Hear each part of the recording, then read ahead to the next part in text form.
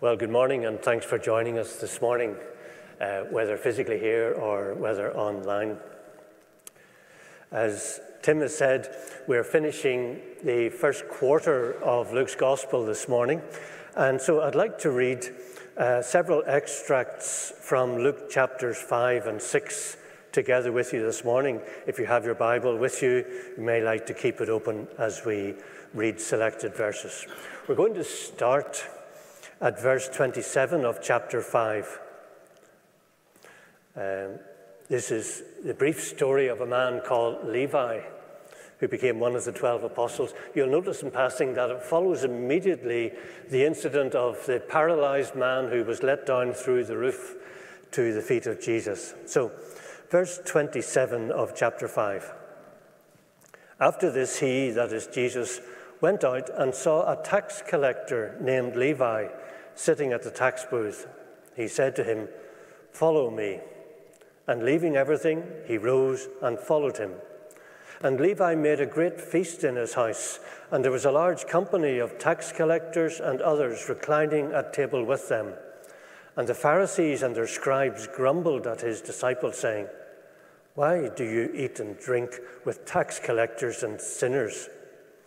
And Jesus answered them, "Those who are well have no need of a physician, but those who are sick.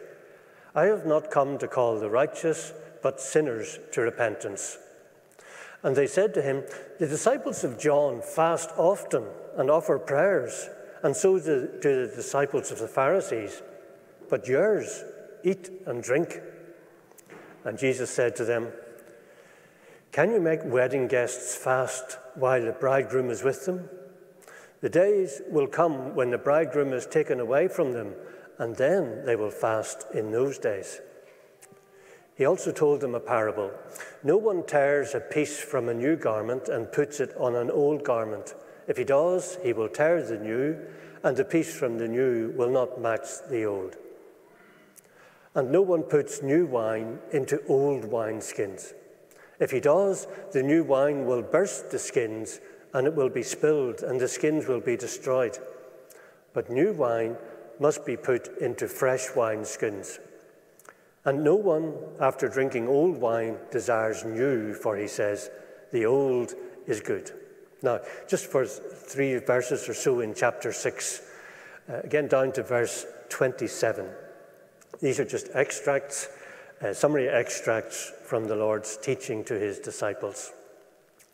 Verse 27 and 28. "But to you who are listening, I say, love your enemies, do good to those who hate you, bless those who curse you, and pray for those who mistreat you." Down to verse 37. "Do not judge, and you will not be judged. Do not condemn, and you will not be condemned. Forgive, and you will be forgiven." And finally, verse 45. "A good man brings good things out of the good stored up in his heart, and an evil man brings evil things out of the evil stored up in his heart. For the mouth speaks what the heart is full of." This morning we reach the culmination of this first section of Luke's Gospel. And in chapter 6, the Lord, if you like, publicly appoints 12 of his disciples and designates them to be what he calls apostles. And those 11 of those 12 apostles eventually became the founding fathers of what was called later the Christian Church. Now, these apostles had not been theologically trained. They were lay people. Some were fishermen who had their own business. Others, like Levi, were professionals. So they were not the product of the old Jewish religious system. As we will see, Jesus was going to create a whole new approach to developing mature Christian disciples, separate from the Jewish religious educational system. Now, we met one of these 12 apostles last week, Simon Peter, and Nicholas led us carefully through how the Lord Jesus brought Peter to himself and how later in his life the Lord Jesus mentored Peter personally.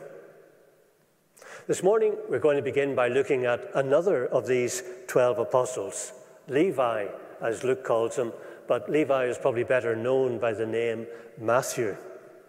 And we will see the process by which Levi was drawn to accept the Lord Jesus and to following him as one of his disciples. I mentioned just before the story of Levi, Luke records the story of the paralyzed young man who was lowered through the roof and laid at the feet of Jesus. But instead of healing him, Jesus declares to this young man, "Your sins are forgiven." Now, of course, it's easy to say your sins are forgiven. How do you know whether or not it's actually true? And how did this young man know that his sins had been forgiven by God? So to prove that Jesus had the authority to forgive sins, Jesus healed the young man, and he got up, was able to walk, and went home. Now, the news that Jesus had proved that he had indeed the authority to forgive sins would have spread like wildfire among those who knew they were sinners and needed to be forgiven. And that news, I'm sure, reached the ears of a certain tax collector called Levi. Levi collected taxes from his own people to give to the occupying superpower, which were the Romans. Luke introduces us to Levi then, or Matthew, using only a few words, but they're very telling words. Imagine when Levi's parents held their newborn son in their arms for the first time. They had to choose a name for him. And like most Jewish parents, the name that they chose represented something of their hopes and aspirations for how their son would turn out. As the parents went through the possibility, they chose the name of one of their most famous ancestors, Levi. The original Levi was one of the 12 founding fathers of the nation of Israel. Levi's descendants were responsible for the religious life of the nation. Interestingly, the Levites also had a special position in the economy of Israel when it came to taxes. The other 11 tribes paid 10% income tax to God. And God directed that these taxes should be given to Levi's tribe. The Levites didn't actually collect the taxes. The nation recognized God's authority by paying taxes to God, at least some of the time they did. And the Levites then received them as a salary from God. I imagine that Levi's parents may well have had a great vision of their son one day becoming a great servant of God. But they were sorely disappointed because their son decided to work for the occupying Romans, the Gentiles, as a tax collector. Israel now had to pay taxes to Caesar. And this was seen as a betrayal of Levi's national identity. But to Levi, it was quite rational. Paying taxes is an admission of sovereignty. And Levi saw that the Romans had ultimate authority in the land of Israel, not God. And Levi, in his own Gospel of Matthew, he never apologizes for becoming a tax collector. He simply believed that the Romans had more authority over Israel than God had, and therefore they warranted taxation. In holding that belief, Levi certainly did not live up to the aspirations of his parents. Now, I dare say there were times when Levi felt a bit guilty about having disappointed his parents. Some of the time, he would have rationalized it, but there was always that sense of guilt in his mind. I wonder about us here this morning. Has anyone here ever felt that you've been a disappointment to your parents? You've made choices which have taken your life in a different direction to what they had hoped for you. And while you can justify it and point to reasons for the path that you've taken, there can be a nagging feeling of guilt which we can try to suppress. Levi tried to justify his choices by pointing to the power and authority of the Romans. But then he began to hear the news about Jesus and the great authority that this person had.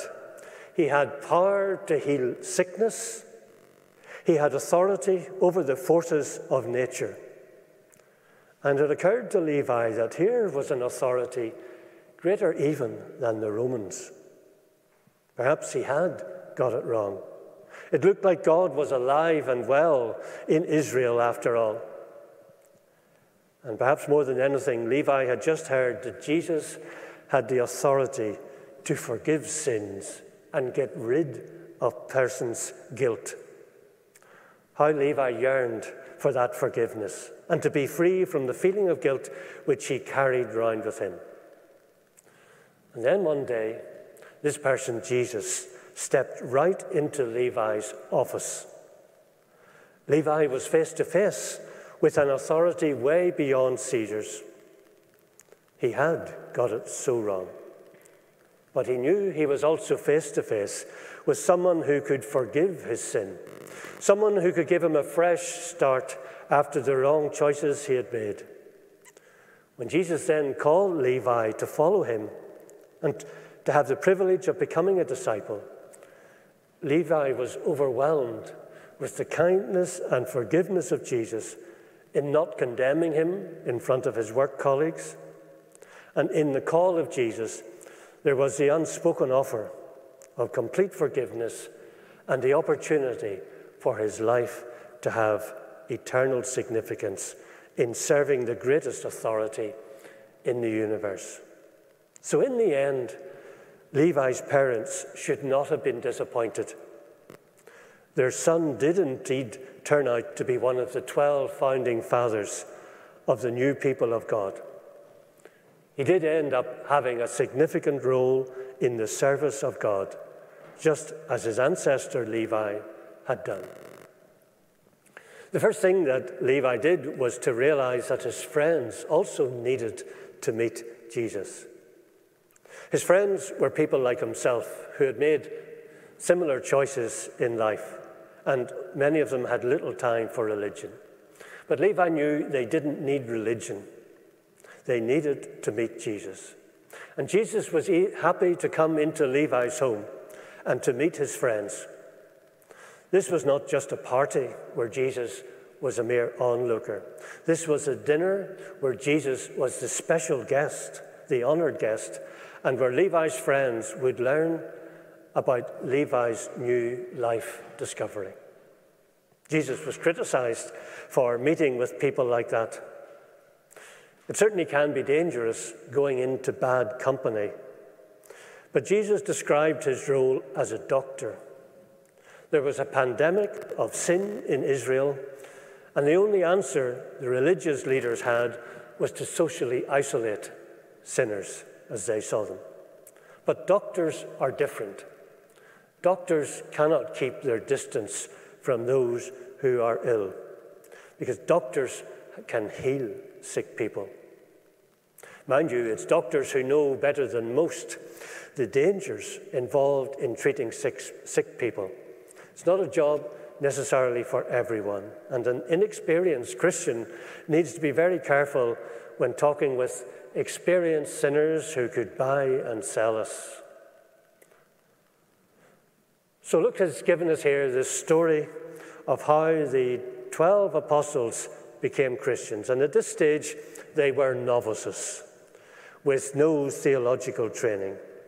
They were going to have to learn quickly, because in 3 years, only the time of a short degree, they would be responsible for leading the Christian church on earth.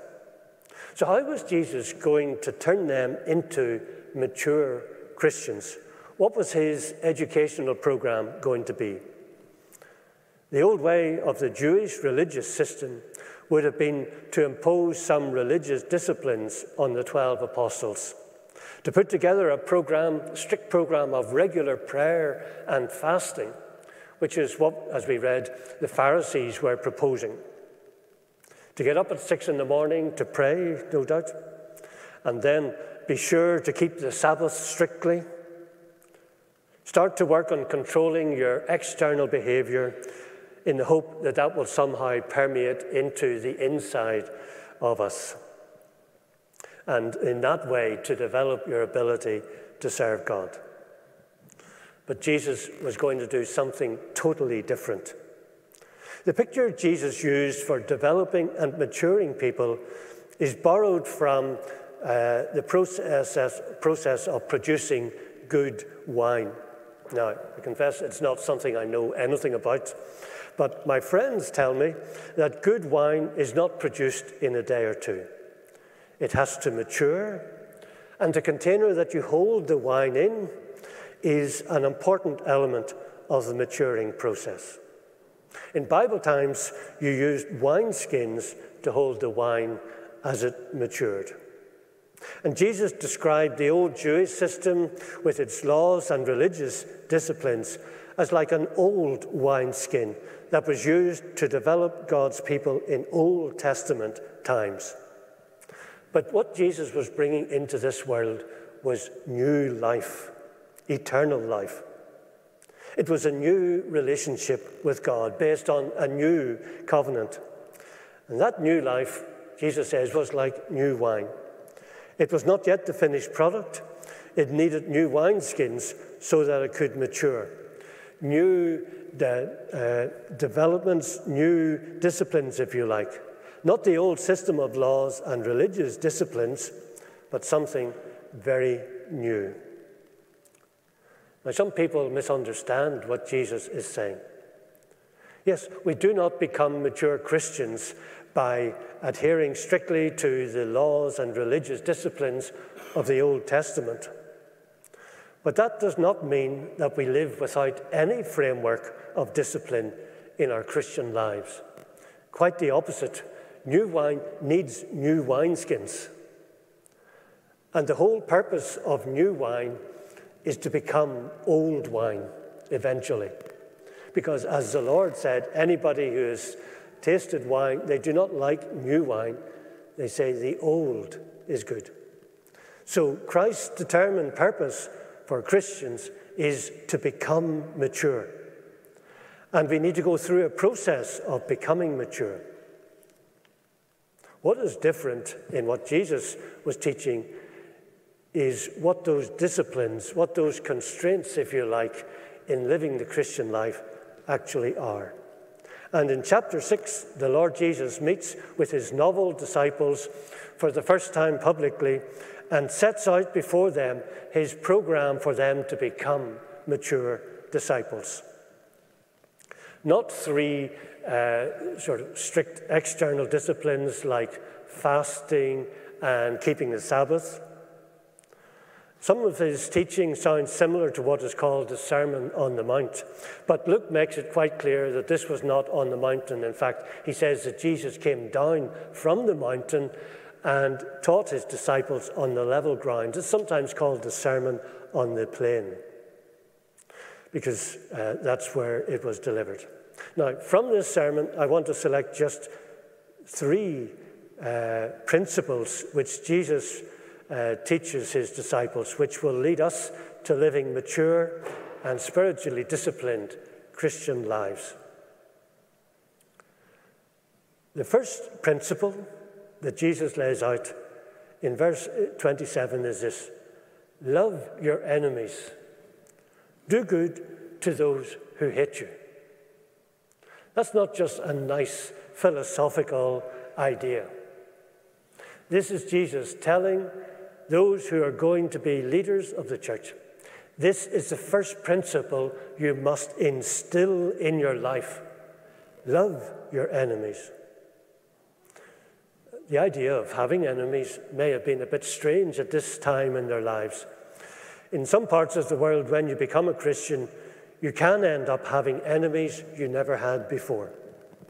Even here in some circles in the West, taking your stand graciously as a Christian in the workspace can expose you to criticism, mockery, and even discrimination.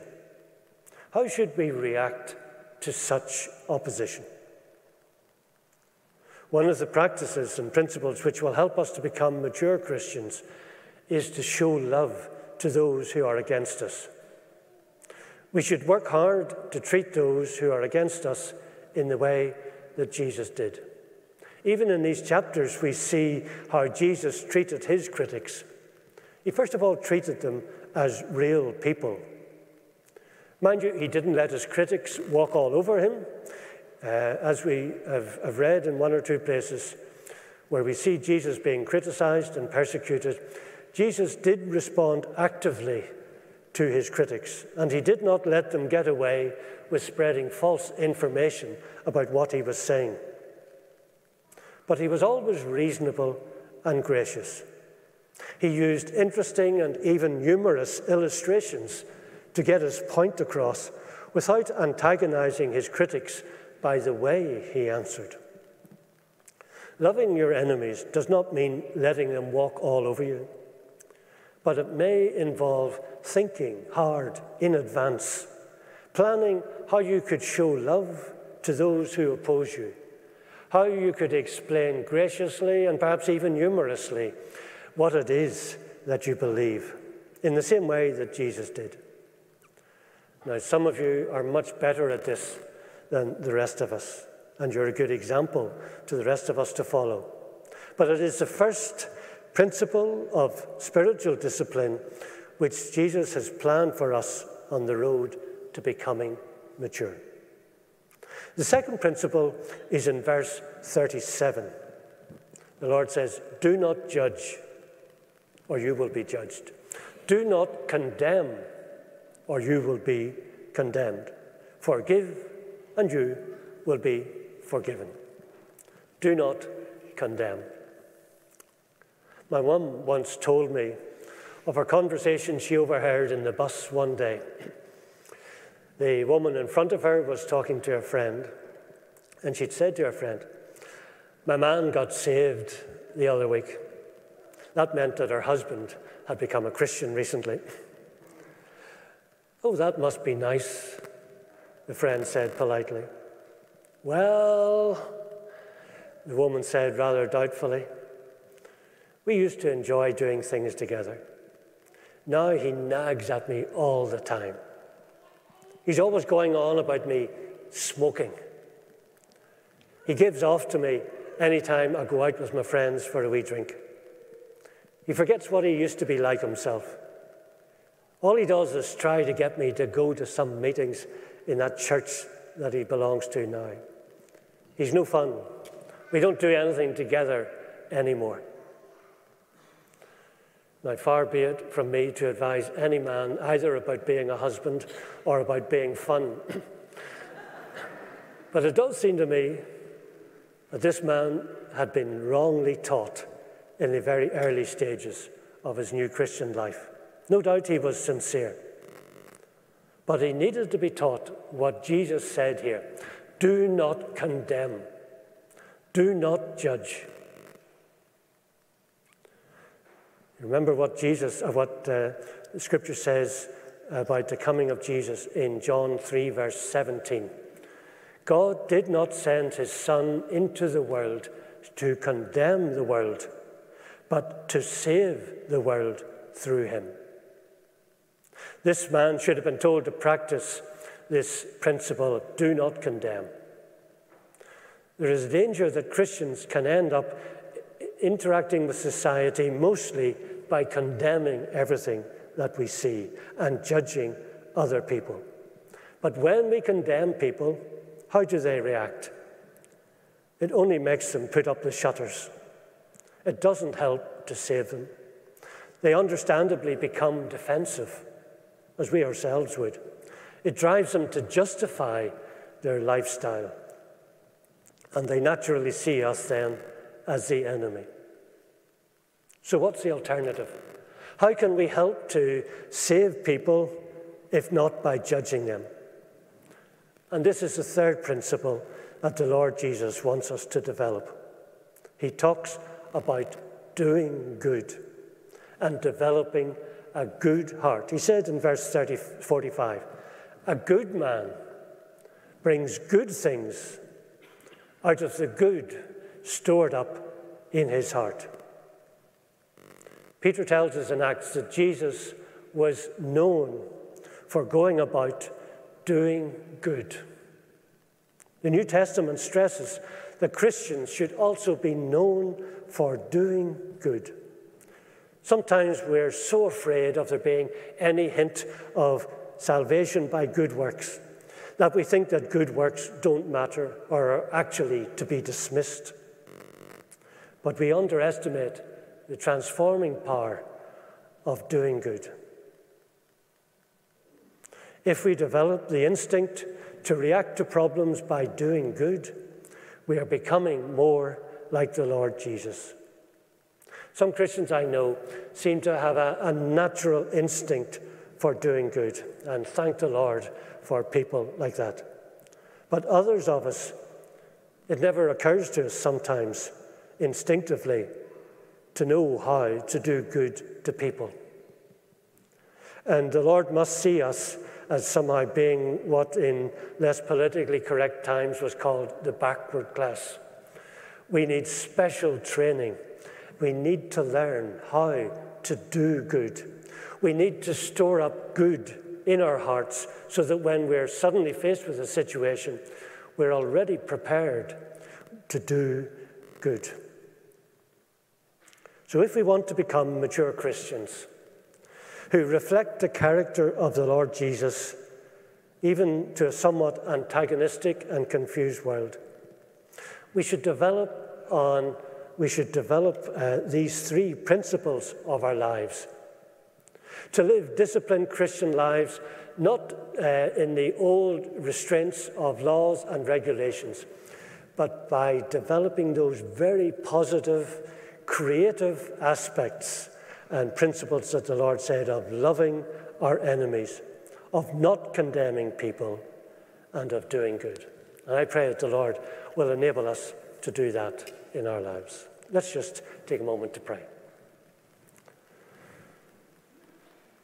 Our Heavenly Father, we thank you that the Lord Jesus not only taught about how to live in such a way that people in this world will be saved, but he lived it out himself.